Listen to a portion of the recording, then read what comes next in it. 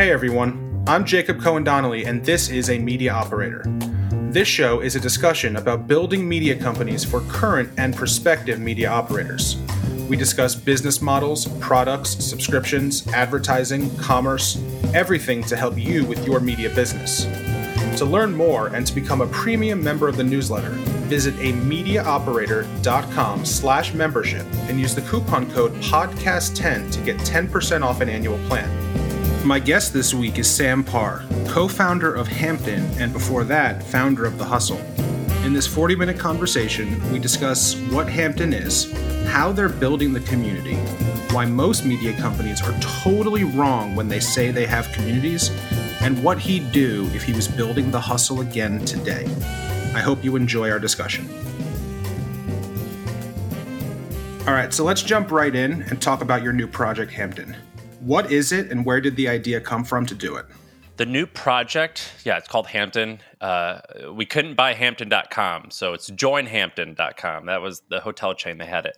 The new project, it's a highly vetted community for founders, which basically just means it's kind of like group therapy for CEOs, but there's also a wider community. So basically when members sign up, we interview all of them, we vet them, and we check the revenue and all the stats that they say on the interview.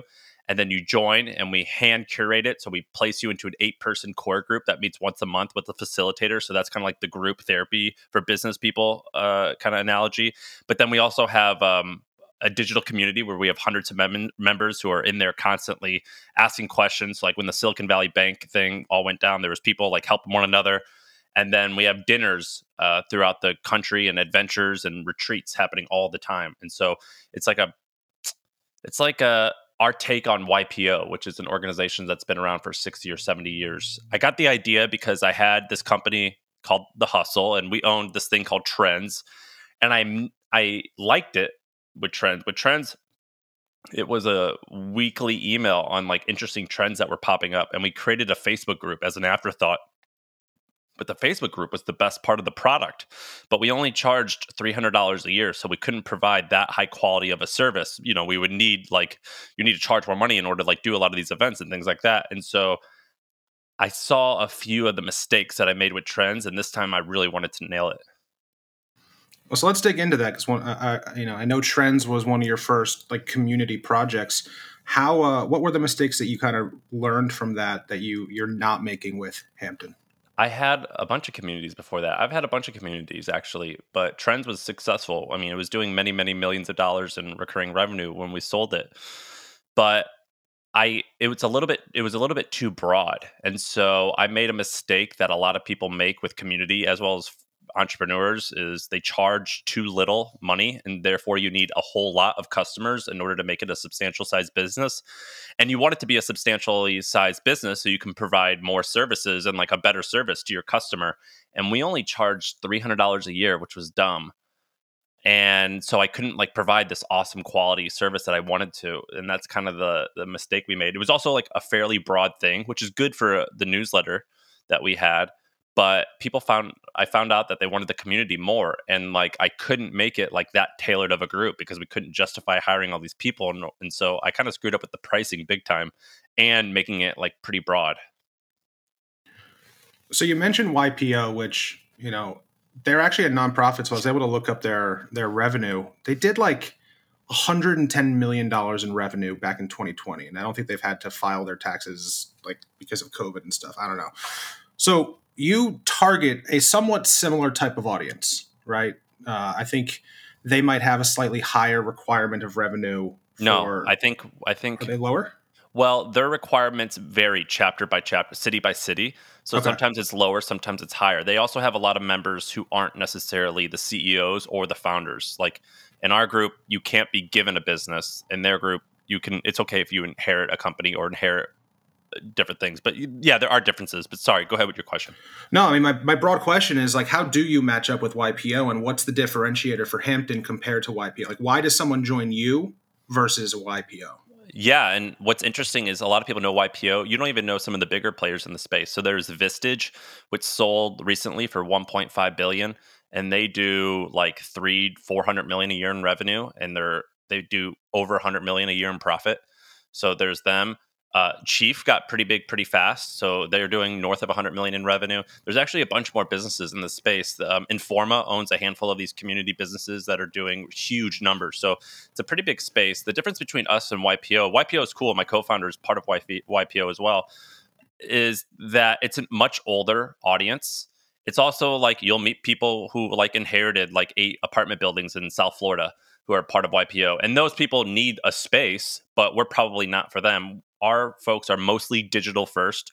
Definitely a lot of people on Twitter, a lot of people on Hacker News, a lot of people who live in New York, San Francisco, LA, Chicago, some of the bigger cities. We also have tons of people. Like we have a guy in Kentucky that has a software company that you've never heard of that he bootstrapped to 8 million a year in revenue. And so we have like a lot of people like that all over the country, but it's a digital first approach. So like it's, sometimes we say tech companies, but that's like, would you call Casper a tech company? Maybe not, but like you would to your mom if you're describing it to your mom. And so like in that regard, it's tech companies, but not all hard tech, but it's all digital first mostly.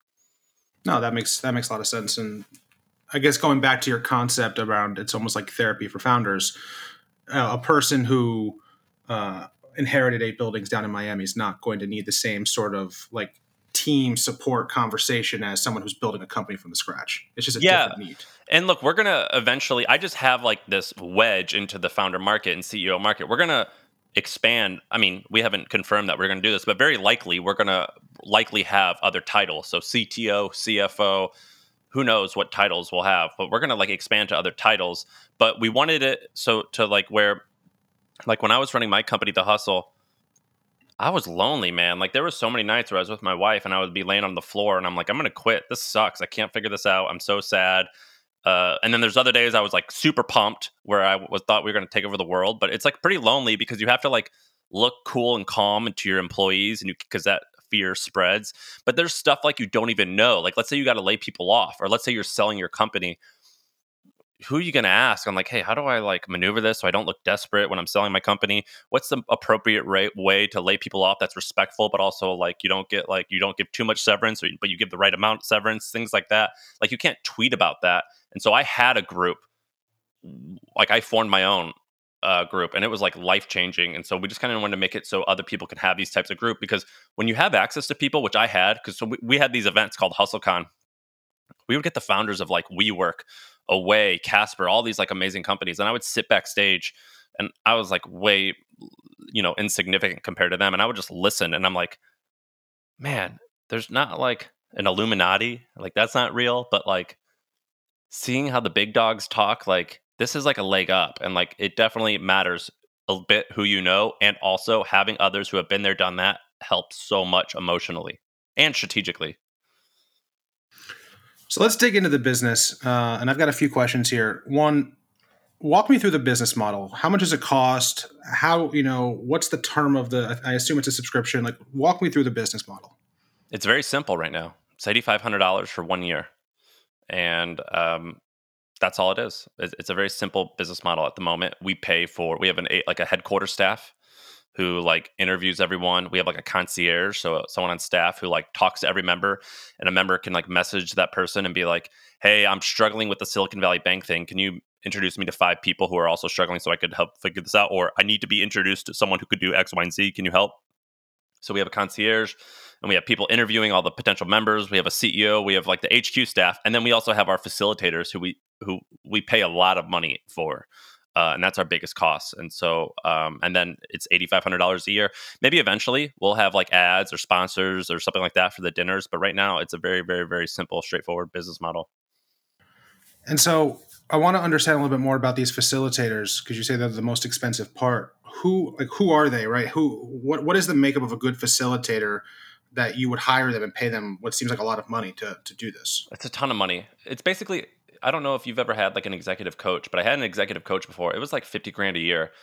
And so these people are expensive. They're basically glorified therapists, but very glorified. Like it's hard to like deal with some of these problems. And a good facilitator, we used to call them coaches, and then we call them facilitators, because we would train them to guide a conversation, and they can participate in the conversation, because a lot of them are like ex-entrepreneurs. So people like my facilitator is this woman named Ashley who had a 9-figure exit and she'll guide the conversation and she'll also participate. But a lot of times they're almost like, in one sense, like content curators, like a podcast host. So they have to figure out who's got the interesting content. But they're also like, oh, hey, this particular person is having a huge problem. That's actually a big problem. Like they're going about to sell and their board's trying to block it. I know that that's a big problem because I know about business. We need to focus on that today. And so they do things like that where they like do logistical stuff of like making sure everyone's there, but also like knowing which content and which person's problem is important, and then the therapist part is like pulling that out of them and then getting everyone else to like give opinions on it. You know what I mean?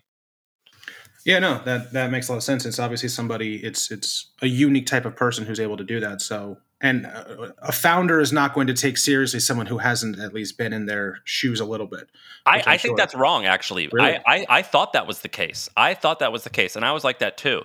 And then I started meeting with some of the facilitators, and I'm like, man, a really good facilitator, sometimes you don't even know that they're there. You know what I mean? Like, I don't need necessarily a podcast host to know all about business in order to get good interviews. Sometimes it helps, sometimes it doesn't, but like, not necessarily. It helps in a lot of cases, but not always. And so, what's the technology that you're using to power this? Is it all custom built, or did you piece it together from other things? So we use a lot of Zoom, and then we built our own portal using Bubble. So my co-founder Joe is like kind of our CTO, chief product officer, and using him and a couple devs, we built like some awesome technology. And so we have a portal where you can log in and you can see on a map where all the members are. You can see like a calendar so you know which events are upcoming. You can scroll through and look at all the members and get introductions to them. So it's yeah, we've got some good tech, but I wouldn't exactly say it's a tech company. But we built a lot of good stuff. Built what you needed to get the thing going. Dude, listen to this. We got to hundreds of thousands of dollars a month in revenue with just a type form and no website. So the first so we started working on it kind of in June. We got our first customers in July. We hit 7 figures in the first month, and it was no website, just a type form. And me and Joe, my partner, would get on the phone with every single person to vet them, to hear them out. And then we just used HubSpot, because I get a free HubSpot subscription, to send them emails and to like place them into groups. And it was all done by hand. So there was no technology at first, but we had 7 figures in revenue before we even had a website. I think this is something that you kind of push on. I think I saw you tweet the other day about this. Before you worry about like buying a fancy domain name or building a fancy website, just like get someone to pay you. Just get someone to pay Yeah. you. And that's kind of what you did here. Yeah, and so we did a few things here. Partially, it was driven by ego because I wanted to prove that I can do it, and partially it was practicality, which was we didn't tell anyone that we were launching this. So we launched on March 28th, like publicly telling the world about it. But prior to then, we've built a great business without messaging or without like talking about it publicly, because I wanted to prove that we can do it. And also, yeah, we didn't have like a fancy. Our domain name now is joinhampton.com. Before it was like hampton.squarespace.com. That was like our first website, but it wasn't really a site. It was just like a placeholder for the type form. But yeah, we did it all just with Zoom and me calling them on their phone and then sending a Stripe link. All right, so you had people paying you. You said you're getting to hundreds of thousands in monthly revenue. Now it's your big public launch. At your big public launch, though, how many paying members do you have? Like, how much money is Hampton making thus far? I don't even know if I want to say exactly. We have over 300 members, so we have Okay. hundreds of members. I think. I mean, I can do the math though. Like 8,500 times 300s, that's a couple $1 million in ARR if everyone's paying book. Yeah, we don't give discounts. Then the math's very easy. The math's very easy. I think that will be. We're gonna get north of 1,000 members, I think, before the year's over. All right, which is an 8.5 million run rate. Yeah, and I think we'll have $100 million a year business. I think by year 5. I think we can get 10,000 people to join. I don't know if it's going to be like 3,000 founders, 3,000 CFOs, 3,000 CTOs. I don't know exactly what the breakdown's going to be, but it's going to be it's going to be a large business. I think. Yeah, I want to come back to the scale of it because I wrote a piece a couple weeks ago about curation of communities and all that. And I want to come back to that, but I want to dig in on this notion of these monthly core groups. And you on the site you've got the Hampton Five, which is like the 5 benefits that you get as a member. And one of them is these monthly core groups, which we've talked about, which is 8 founders, experienced executive facilitator. What, in your opinion, we talked about the facilitator, but what makes a good, strong core group? Like, what are you looking for when you kind of start to form these people together? So we match people by traction and then by industry and then by region. So we want so that kind of like figures out people's experience level, if they have similar problems, and then industry is important because sometimes people will be talking about like they're having an issues with their sales team, but then like if you're a consumer good company, you maybe don't have a sales team. So we want to make sure that it's B2B or B2C.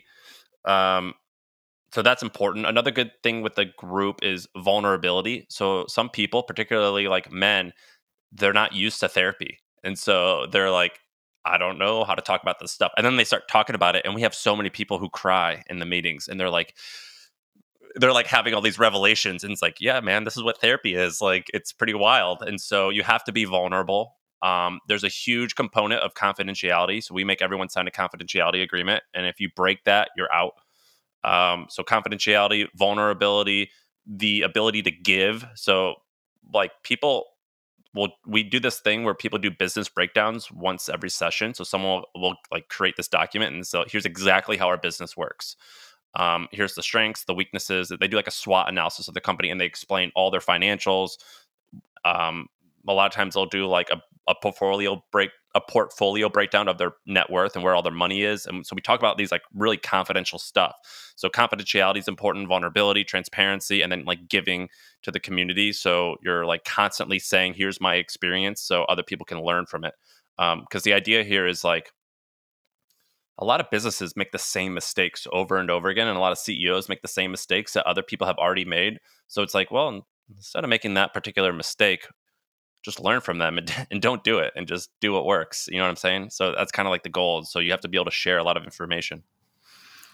How do you, someone joins a group, how do you ensure that there's like, they stay consistently active? Because obviously if people start to fall off from the group, the rest of the group suffers. So how do you ensure that that 8-person unit is consistently all engaged? So we have a person on the team who just talks to the facilitators constantly. And so after every meeting, they'll do a catch up with them and figure out what's going on. How's the group? What do you need to make this more cohesive? And then we also get survey results from the attendees after each meeting. And they let us know how's the coach doing?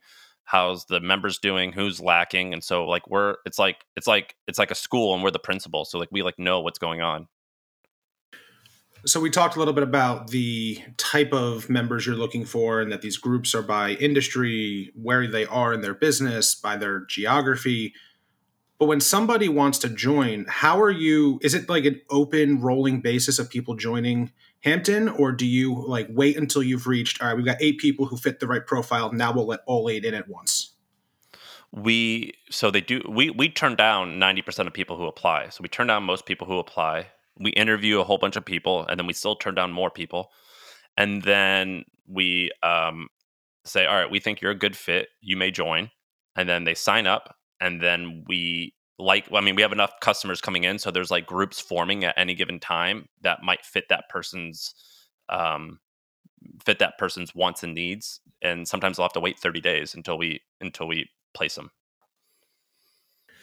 So I know that you've been kind of doing this in what we'll call it beta or in Not beta, stealth, not beta, but not stealth. even stealth. Look, I've got a really big audience, and I just haven't talked about it one time. Right. So what is going to be the marketing plan going forward, though? Is it going to be, hey, you know me as Sam Parr, so sign up for this, or are you going to try to distance yourself a little bit from this? This company is not the Sam Parr show. So I have hired a CEO who's awesome. They run the business. I'm a customer and I'm in the core group. I have my own group, but we're going to use my name for sure to get the brand out there. But if you go to the website, you'll see a picture of me, but that's just like at a core group dinner. But no, like my name is not the main factor on here. I think my name will get us the first 1 to 3,000 customers, but then it's very easily going to outgrow me, just like the hustle did. That's why we hired a CEO, because we're like, this is definitely going to outgrow both my partner and I. And so we needed someone who could manage it. But no, it's not going to be the Sam Parr show. That's for sure. And so let's talk a little bit about those two other features. One, you talked about the events, and then also the exclusive perks. I know right now the business model is purely subscriptions, but these events, like, what size are you thinking about? Are you thinking it's like 100 people together? Are you thinking it's like big trade show type thing? Like, maybe not with booths and all that, but like, what are you thinking from a size perspective? So we have a couple different type of events. The first one that we do, we call them adventures. So for example, like 15 members are doing a rally car class together this month or next month. And so they're coming down to Texas, and we rented out this like track, and it's like a race car lesson. And so there's like 8 or 10 or 15, I forget the exact number, doing that. Tonight, it's Friday right now, there's a dinner that I'm going to go to, and there's going to be probably 12 people there. So we have adventures where we go, like, we've gone fishing, we've gone to rally class, where we do all types of stuff, and then anyone can sign up, although we typically like invite certain people, so it's curated. The second thing is retreats. So that's usually 2 or 3 core groups together doing a retreat, and so we'll get like 24 people who have similar sized businesses or in similar sized core groups. They're going to do their retreat together. Then we have dinners and cocktail parties, and those are typically, that's like what I'm going to tonight. We have chairs in each city, and they're like organizing these. So like there was one in Chicago the other day, and I think maybe 10 people came. We had one during South by Southwest, and we had 50 people who came. And so we do things like that, and then eventually we're going to have a conference. I want to go back to the team for a second, because in many respects, it seems like a legitimately mature business from like what you bring to the table, but you said you started in June. Like, yeah, we move fast. That's my thing. My partner Joe's the only person I've ever worked with where I'm like, man, you're moving too fast. I can't keep up. We move quickly. So, like, how much money did it cost to start this thing? Like, are there investors, or is this just you and Joe? Like, no, we own it all, and wow. we are both fortunate to have exits, and we committed to not raising any money. I'm not a type of person who never says never, but I would say there's a very, very, very, very high likelihood that we never raise money for this, and we self-fund it, and that's our goal. I mean, that makes at $8,500 a person. That seems you can give them really good value, and I think that kind of goes to your point about operators not charging enough. If you charge enough, you can give good value and not need to go outside for so much money. I think we're underpriced. Vistage charges $25,000 a year. YPO, their pricing determines. I think it's determined by which city you're in, and sometimes it's $15,000 a year. So I think that $8,500 is like actually middle in terms of pricing. And I'm not gonna like act tough. I'm bad at pricing, and I was afraid to charge that at first. I was like, oh my gosh, like that's a lot of money. We have to make this like tip top, the best service that we could ever provide. And then we charged it, and we started looking at the results and the feedback, and people are like, this is amazing. And I was like, all right, we've nailed it so far. So if you got your first paying customer in July, it's now end of March.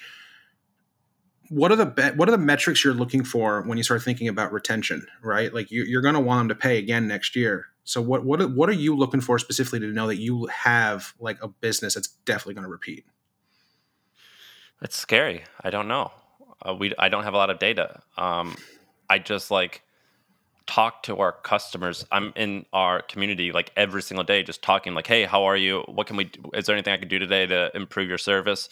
So just talking to them constantly. We have results every single day from people, because we have core groups happening all the time.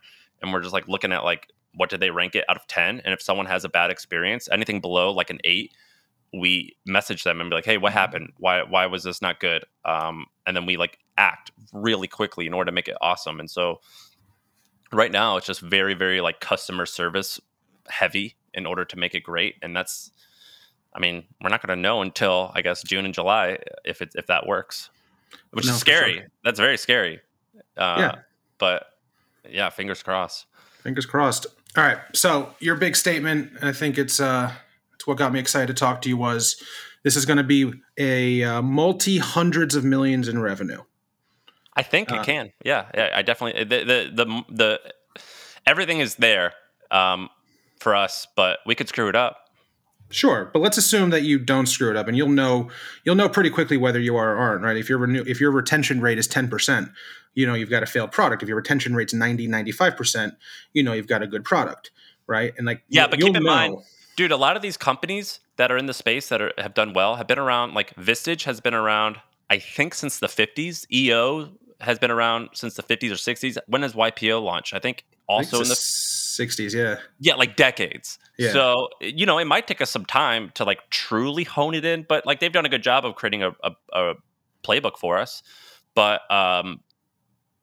yeah, I mean, I think it's going to be big. So this is where I think, curation kind of comes into the conversation, because on the website you say Hampton is a private, highly vetted community. But to get to 100 plus million dollars, you need 13,000 members. How can you have a highly vetted private community while also letting in tens of thousands of people? At some point, does it not feel exclusive? Well, that's why I suggested those different job titles. So right now, for the founder community, we're limiting it to 1,000 people. Maybe we'll expand that to 2,000. I'm not sure. We don't have a plan. All we've said is let's get to 1,000, and then we'll reassess what we want to do. But that's why I think we'll potentially go after new job titles in order to keep it exclusive. And you could do a bunch of things. Like there are ways to make it so like the CTO group has no idea that the CEO group exists. Like there's no intermingling. And so I think that that's what we could do. I've talked to a bunch of people at Chief, at Vistage, and they've expressed, I think Chief has 25,000 members. Sometimes people say it doesn't feel exclusive anymore. A lot of people have said that their community is still like popping and awesome. So I think there are ways to solve for that. I actually don't know what those ways are yet. But I don't have to solve for it today, but I have some guesses. And one of those guesses is different job titles.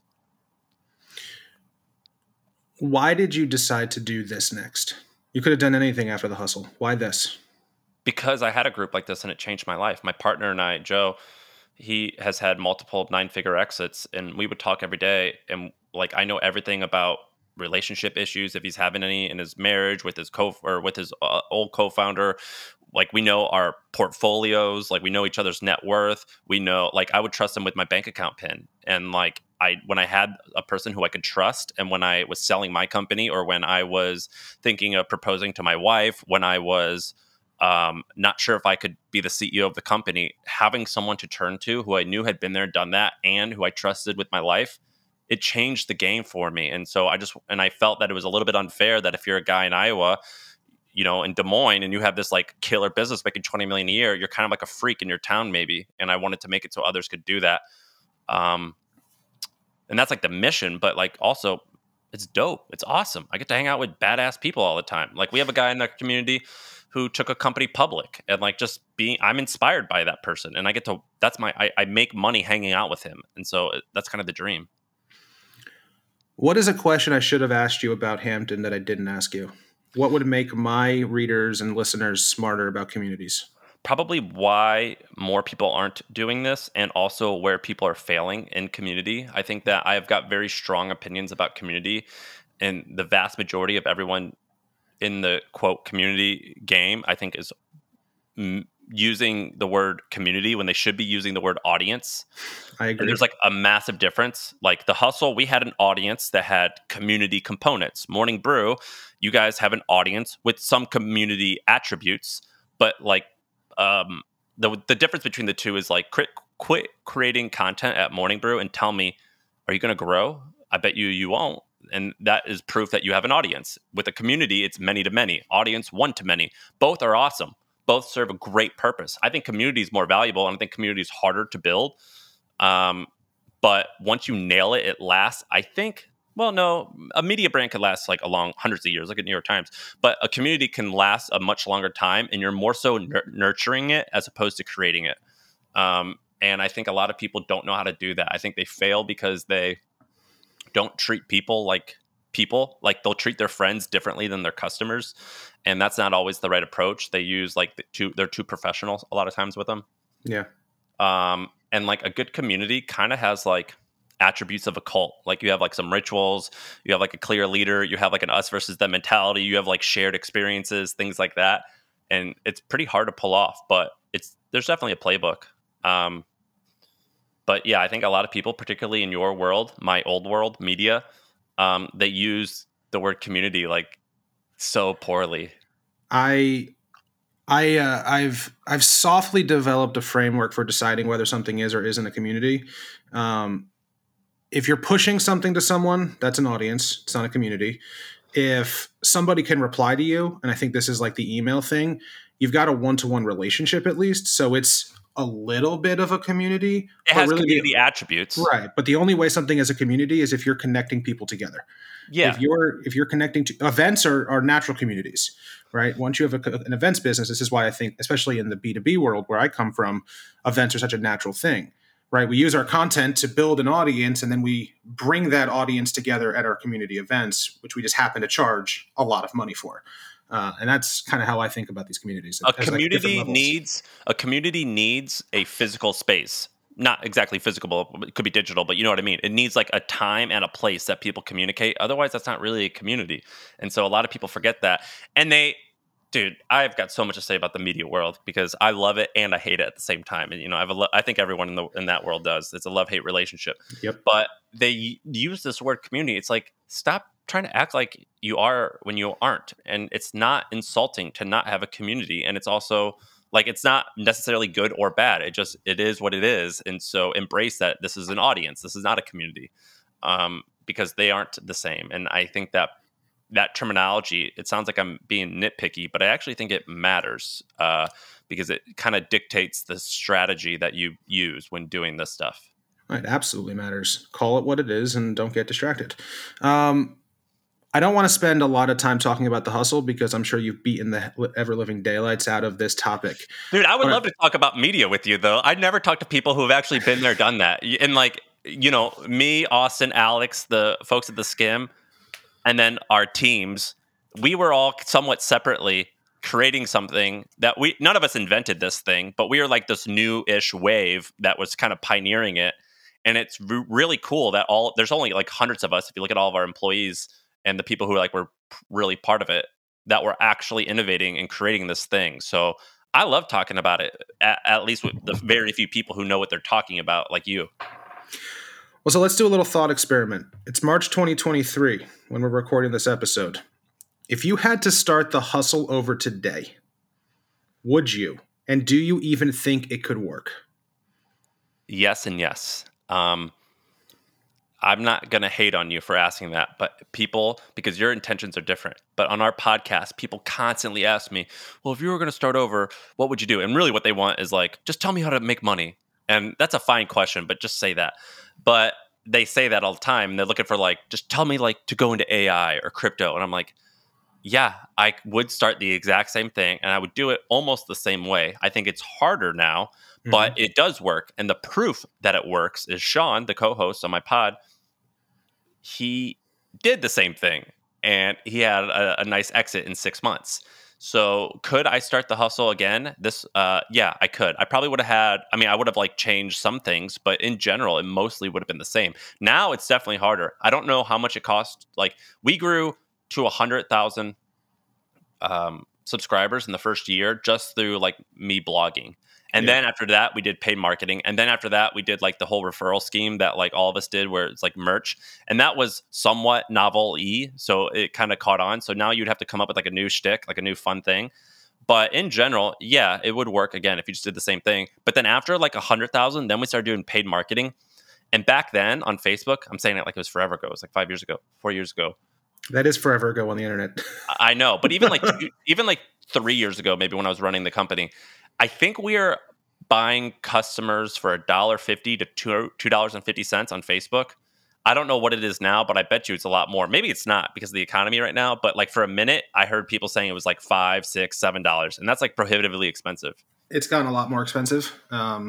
I run the growth team at Morning Brew, so I know what we're spending on our CACs. It has unfortunately gotten more expensive. Like how much does it cost to get a B2B customer? Oh, B2B is different, right? Because B2B I can monetize so much more. But how much? We sometimes spend $10 to acquire a B2B subscriber. That's crazy. So back Yeah, when I was but I running, it was like monetize up to $2 like $45 is my per year. Over an 18-month period. I make $45-50. So, from that perspective, I'm comfortable with that payback period because they stay super engaged, they stay super retained. Plus, then they might refer people, and then it really starts to pay off. But yeah, no, it's a lot harder. But it's interesting, what Sean did with Milk Road. Yeah, if I was starting a newsletter today, I would exactly what he did. Right, pick a super niche topic. Obviously, I come from the crypto space, so like that would have been that made sense. But even any niche topic, I don't know. I think I own like the domain name like geneticsreview.com, right? Like Which would kill, by the way. Right, it would. And go super niche. But I would never in 2023 try to build the daily newsletter at Morning Brew. Never in a million years. It would be hard. So like Morning Brew and The Hustle, at the time, we didn't think it was, at the time we thought it was niche. But like I was like, well, Business Insider probably gets like 80 million views a month and it's mostly tech. So like it's big enough. But like it's I think The Hustle, we actually had more of a niche thing. You guys are business news. We were one niche down maybe, which is like an entrepreneurial or tech slant kind of. But yeah, like doing a daily, it would be very, very, very hard to start now. But when we started, I got us to like 40 grand a month in ad revenue. And when I was pitching people, they didn't know what the hell, like how to price ads in a newsletter. Now it's like way easier. Like we were just like, I remember I just said a number, like Wealthfront was my first client. And they're like, how much to charge? And I'm like, I don't know, man. How about you just give me $2,000 and you just tell me if that worked for you? And like, I mean, we were just making it up. And I and also when we launched, I told this executive, I'll tell you off the air who it was, who runs a huge media company. And he was like, newsletter, that's such a small, stupid idea. There's no way this will make more than $1 million a year. And I remember like it bothered me. I was so bummed. I was like, oh man, is this really that small of an idea? And now, like we all know that's not true. But if I had to start over again, I probably would start niche. I remember when Morning Brew launched different verticals, I thought that was a bad idea. And looking back, that was actually a smart idea if you wanted to go further down the ad business, which is a pain in the butt, but also worth it depending on what your skills are. But anyway, going niche would be better, and that's what I would do differently. I also would have created, so at The Hustle, we had The Hustle, the daily thing, and then we had trends. Instead of trends, I would have done a much higher. I would have done trends, but like 30 grand a year and done it like a far more tailored high-end service. And I think that would be killer. And I would have launched that way sooner into the business. Like a Politico Pro? Yeah.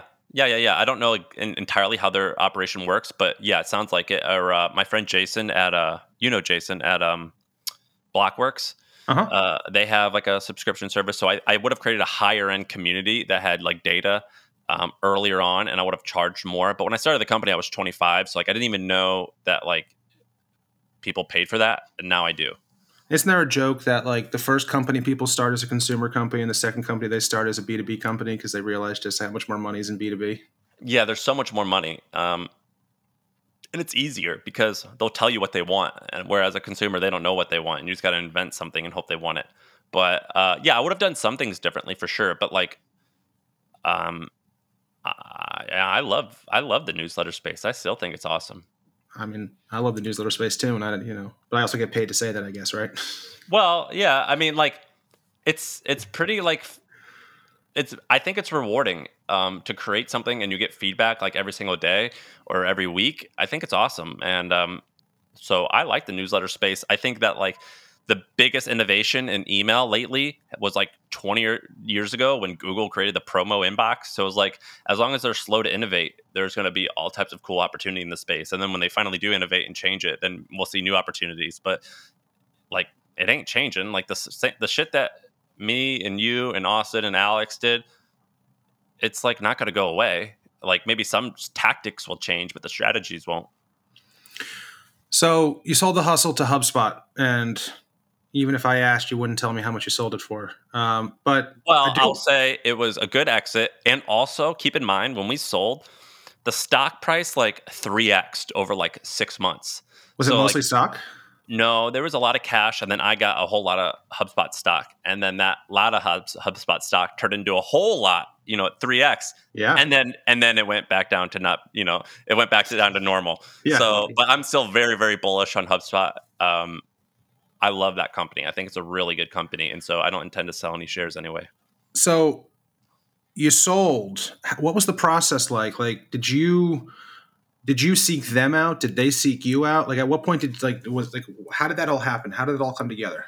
They sent me a cold email. This guy named James sent me this cold email in October, and he said, "Hey, I want to partner with you." And I said, and I looked him up on LinkedIn, and he like worked in the M&A department, and I replied, I was in a bad mood, but like I had been through this enough that I wanted to cut to the point, and I go, "I don't know what partner means. Just tell me, are you wanting to buy me or not? If yes, we can move faster." And he goes, "Yeah, I want to buy you." And then I replied, and I go, "Great. Here's a list of 10 reasons why you don't want to buy us." And I listed up like all the things that they could potentially find that like would stink. And he goes, "Thanks. None of these are deal breakers." And I go, "Awesome. Let's talk." And I always thought it would make sense for like at the time when WeWork, before we knew it was like not great, I was like, a WeWork or a LinkedIn should buy us. And we had a lot of interest from media companies, but I didn't want to sell to a media company because I thought it would be way better to monetize elsewhere. And so when they hollered at us, I was like, "Oh, I forgot about HubSpot. I always thought Salesforce should have done it, but hell yeah, you guys are open-minded." And they've been really great about it. They've been very open-minded, and it's been a wonderful deal for everyone. Was there anything you would have done differently now that you have sold your first company? I made the biggest mistake ever, which is I threw out the first number. So that was a big mistake. Yeah. I wish, so I didn't have a lot of money. I didn't have any money when I started the company. Like the only regret that I have is, and this is something I can't address, so it's not truly a regret, is I wish I would have not needed an exit in order to make money and been able to own it for forever. Like a newsletter is awesome to own for forever, but when you're like poor, like I was, and you're young and just getting started, you kind of need an exit in order to like kind of quote make it. But I wish I didn't have to have that. I wish I didn't have to sell. I guess I didn't have to, but you know what I mean. Yeah, for sure. I want to end with the same two questions that I ask every operator that comes on the show. First, what is a mistake that you've made in your career that you wish you hadn't, and what did you learn from it? When I started the company, I was, in my 20s, and like now I'm in my 30s, and I have a slightly more evolved worldview. And I wish I was a little less dogmatic early on and a little bit more open minded, because it kind of screwed up my culture. And so the people who I hired early on all represented the 20-something-year-old me, whereas as I got a little bit older, and my ideals changed, I was kind of screwed, and so I like kind of screwed up my own culture. What else? I wish I would have bootstrapped the whole thing. Like I gave equity early on to some people. I wish I just would have owned 100% of it and paid more in salaries, so I could own it for forever. Because the second you give out a little bit of equity, you owe it to them and everyone else in order to have a return. And I wish I was like, "Oh, screw returns. I don't care about that. Let's just make this awesome." So I wish I would have done that. I wish I would have kind of enjoyed like the non-scalable like hand-to-hand combat stuff a bit more. And I didn't realize, like, I used to read like Paul Graham, and like I lived in San Francisco when I started. I was like, "Oh, you just got to get big, who cares?" When it's like, no, we should have been like sending handwritten letters, or we should have like been doing a lot of that stuff, or we should have been doing these small like 100-person events versus like a 3,000-person hustlecon. Like I wish I would have like I should have done that a little bit better earlier on. And second, what is some advice that you would give operators looking to grow their media or community businesses? Don't treat people like they're one human being from 9 to 5 and then another human being from 5 to midnight. Like think of someone as a holistic person, and don't be afraid to like sometimes have typos, or um, just do normal. Like when I'm talking to my friends or a coworker, I'm respectful and I'm courteous and professional, but like I make jokes and I have fun with them. And I think that a lot of people like treat the suit customer is one way, and then like the evening person as another way. And I actually think that you should be a holistic person. I think CB Insights is Anon is a member of Hampton, and that's like a good way. I mean, he sells to like banks and stuff. It's like the most like uptight group there is. But then And ends his emails with "I love you." Yeah, and he's like fun, and like their tagline for a minute was like, "Without data, you're just an idiot with an opinion." And like they do like this fun stuff, but like they're very respectable. And I think that more people should do stuff like that, because I think that in order to stand out from the crowd, you got to be, silly sometimes or whatever it is to get an emotion out of someone. If you enjoyed this episode, hit subscribe and give it a 5-star rating with your thoughts. If you want even more, sign up for the newsletter at amediaoperator.com. Each Tuesday, I analyze the latest media news, and on Fridays, I do deep dives into specific strategic and tactical topics about building media businesses. Thanks for listening, and see you next week.